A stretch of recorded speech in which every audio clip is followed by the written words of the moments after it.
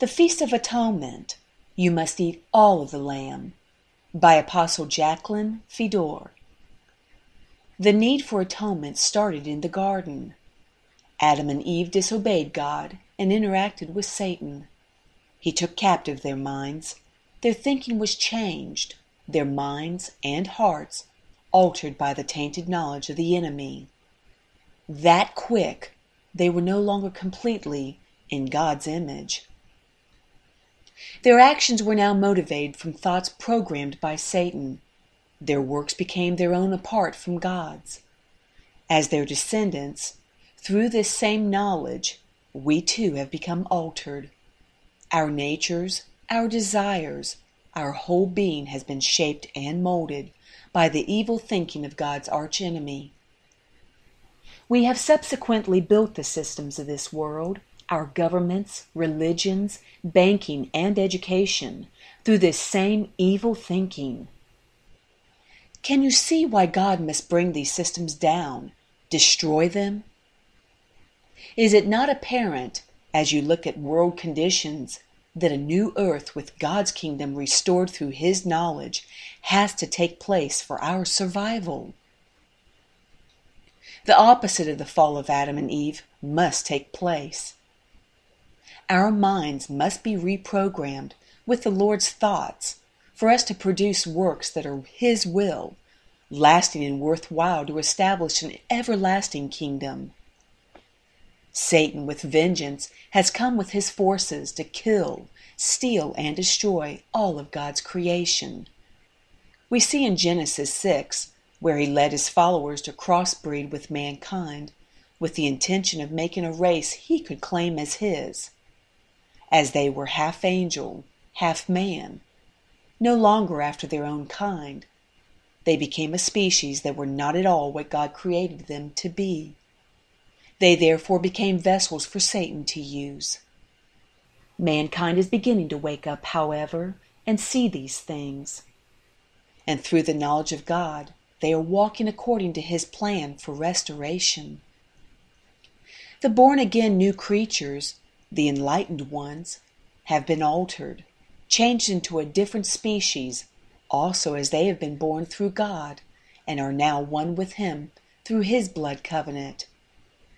In fact, they are at this moment of time being gathered as His body to be used by Him to come against the enemy. They are exposing who the enemy is and making mankind aware of what he is up to. As man begins to see the world for what it really is and what humanity has become, as they take a good look at the part they have been playing in its society, the need to repent becomes very, very apparent, as does the need for change. Man really has to start over, be born again, and this time do things correctly. They truly need the redemptive provisions offered at the Feast of Atonement to forgive their past, be born again, and start over. Rosh Hashanah began a new year. Let us call it the year of the new species of man. A new cycle started. The 10 days between Rosh Hashanah and Atonement are set aside specifically for each individual to inspect his life, to ask ourselves, where have we disappointed God? Do we need to start over? The born-again new generation must also ask, is our nature becoming more like Father's as we gain truth? Or do we have mindsets that will not allow us to change? Surely we're not foolish enough to think we're okay as we are. We are not immortal yet. We should be diligently seeking the knowledge Daniel prophesied would be released in this end time, so we can mature in God's ways. The content of the scroll of Revelation is ours, if we choose to hear the voice of the Spirit. Someone will, even if we won't, as it is God's plan. Scripture tells us, after the end-time knowledge is released, man will run to and fro, speaking it across the earth to save others. Whose works are we performing? Which are we building? The world or the kingdom. As our spiritual eyes of discernment begin to open, repentance follows, as we can now see where we have fallen short of God's expectation. Repentance is the key to the atoning work of Christ's cross.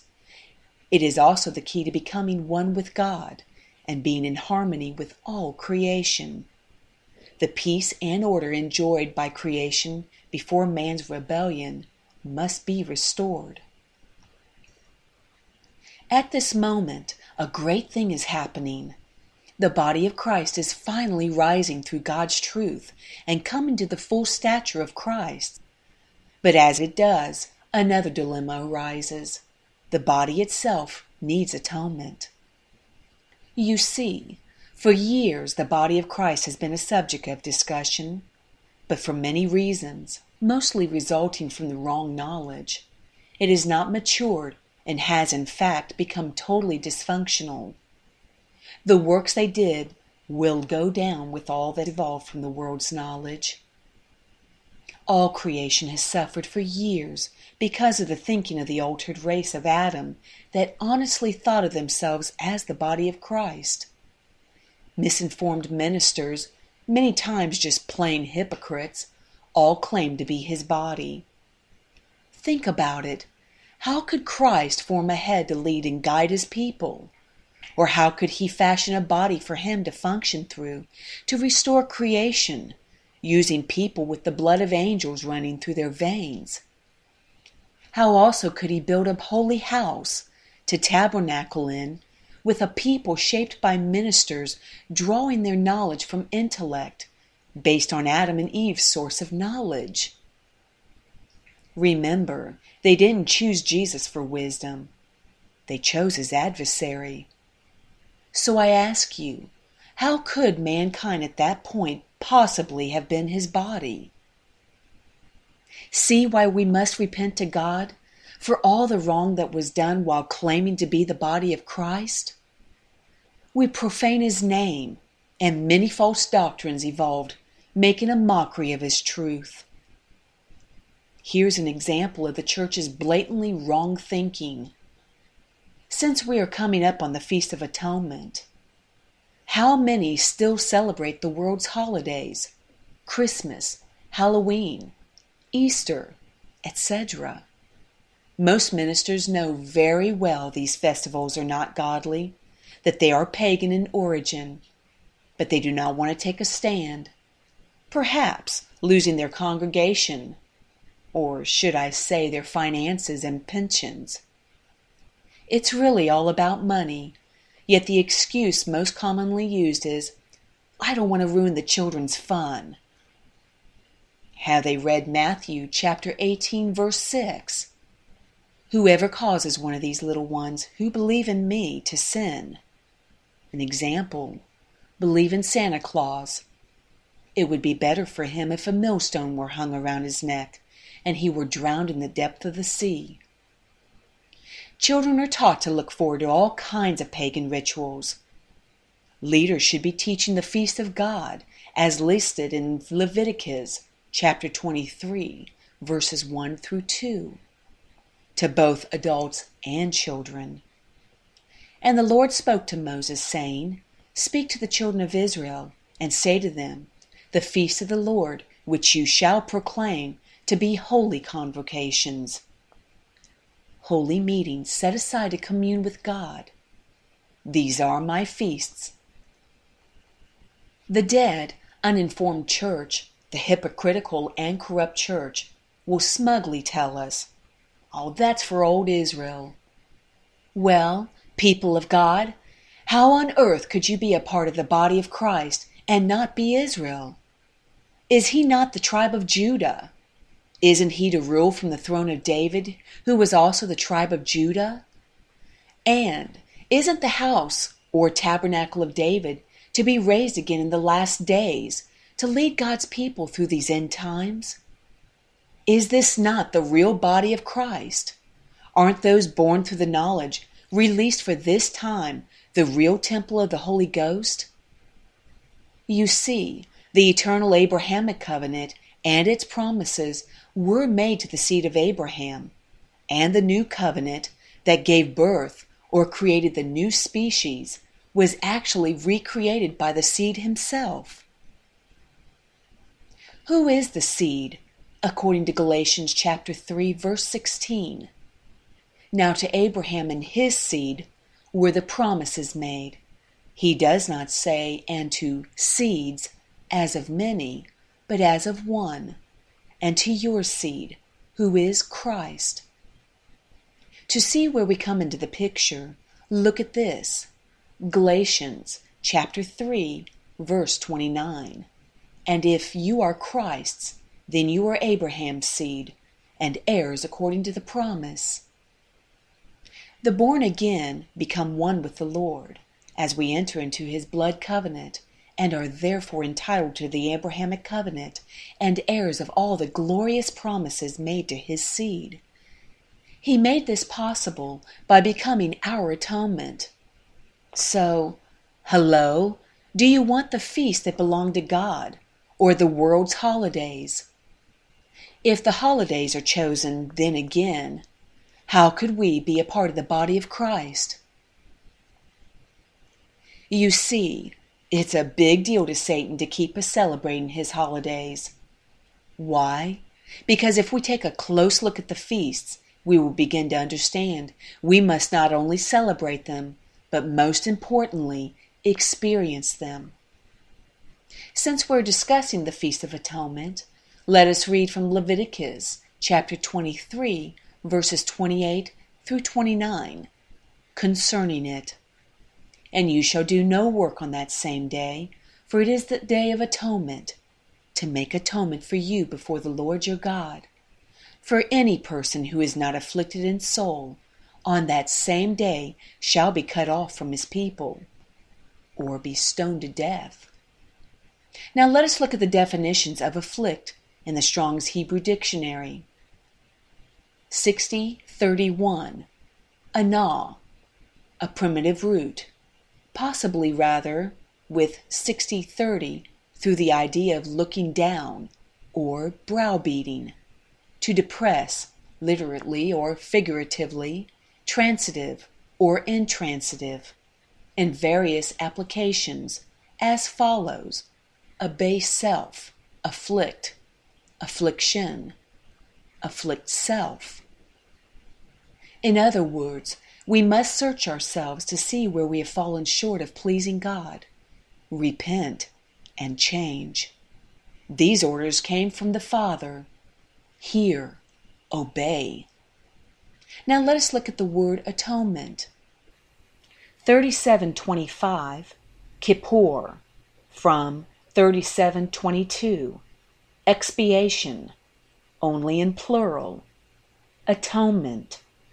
3722, kafar, a primitive root, to cover, specifically with bitumen, figuratively, to expiate or condone, to placate or cancel, appease, make, an atonement, cleanse, disannul, forgive, be merciful, pacify, pardon, purge, purge away, put off, make, reconcile, reconciliation. These definitions pertain to us because of the blood of the Lamb, and then only if we repent and change. Here is a nugget of truth. Hidden deep in God's meals is the blueprint of his plan for the complete restoration of humanity. His feasts are seasoned with knowledge not to be found anywhere else. It's knowledge or fruit from the tree of life. Each feast experienced takes us closer to the garden as promised by God. Humanity is going full circle back to its beginning. We cannot pick and choose the feast we want to celebrate and experience, however. They are all very important and interdependent on one another to guide and restore us. For instance, if we do not experience Sabbath, the very first feast, there is little reason to celebrate atonement. Since Sabbath is symbolic of entering into God's rest, if we do not cease from our works, stop doing things in our own strength, we're not only missing His plan and the part in it we are to fulfill, but we are cursed and performing dead works. Jeremiah explains. Jeremiah chapter 17, verses 5 through 6. Thus says the Lord, cursed is the man who trusts in man and makes flesh his strength, whose heart departs from the Lord. For he shall be like a shrub in the desert, and shall not see when good comes. Miss the door of opportunity that opens to God's plan, but shall inhabit the parched places in the wilderness, in a salt land which is not inhabited. End up ruined. Here is the good news for those that wish to mature, grow, and change. Let me read from Hebrews chapter 4, verses 9 through 10. There remains therefore a rest for the people of God. For he who has entered his rest has himself also ceased from his works, as God did from his. So, to enter his rest is to enter his plan. That is experiencing the feast of Sabbath. But the fact is, many do not even assemble weekly at the proper time God set aside for Sabbath, let alone see the bigger picture of its meaning. So how can man repent and be forgiven at atonement if they are not made aware that they are doing something wrong? Can we see the need of understanding the truth housed in all of the feasts, starting with the first feast, the Feast of Sabbath? We should be so grateful for the Lord's intervention. If it was not for Jesus, humanity would have no hope of returning to God's plan whatsoever. But He faithfully fulfilled His part of the plan, atoning for us and creating a new beginning for humanity. He sweated blood in the garden before His crucifixion. He even allowed man to afflict His body. Little did those who beat Him, spit on Him, know that He was allowing it, so their own sins could be atoned for, and they could be forgiven. He was our sacrificial Passover lamb. He is also our unleavened bread of life, the first fruit of God that rose from the dead, giving humanity victory over the enemy. He is our Pentecost. The infilling of His Spirit gives us His ability, or gifting, His nature to bear fruit reflecting Him, so we can be ones chosen and gathered at Rosh Hashanah, and then atoned for at Atonement. He is the judge of Rosh Hashanah, the head of days, and not only is He the sacrificial lamb, but He took all our sins and the sickness and disease that resulted from it as the scapegoat of atonement. He can now tabernacle with His bride. He has made her clean. He is our temple. We are His. He will invite us to the final Shemini Atzeret, where the eighth-day children, the new species, are perfected and made immortal, according to 1 Corinthians chapter 15, verse 54. They will be forever protected by the law of our sovereign God at Simchat Torah. Don't be fooled. The feasts are most definitely for today. We must eat all of the Lamb of God. As Adam and Eve feasted on the fruit of Satan's mind, the new species dined on the Lamb. We all know, as the meal the world knows as the Last Supper was experienced, Christianity was birthed. But did you know this depicted a much greater Last Supper? In closing, let me leave you with this last thought. All creation will be atoned for and set free when mankind repents, enters into God's rest, and is back in His plan once more. All will be reversed, renewed. Order and perfect harmony will be restored. The trumpets will sound loud and clear, Jubilee!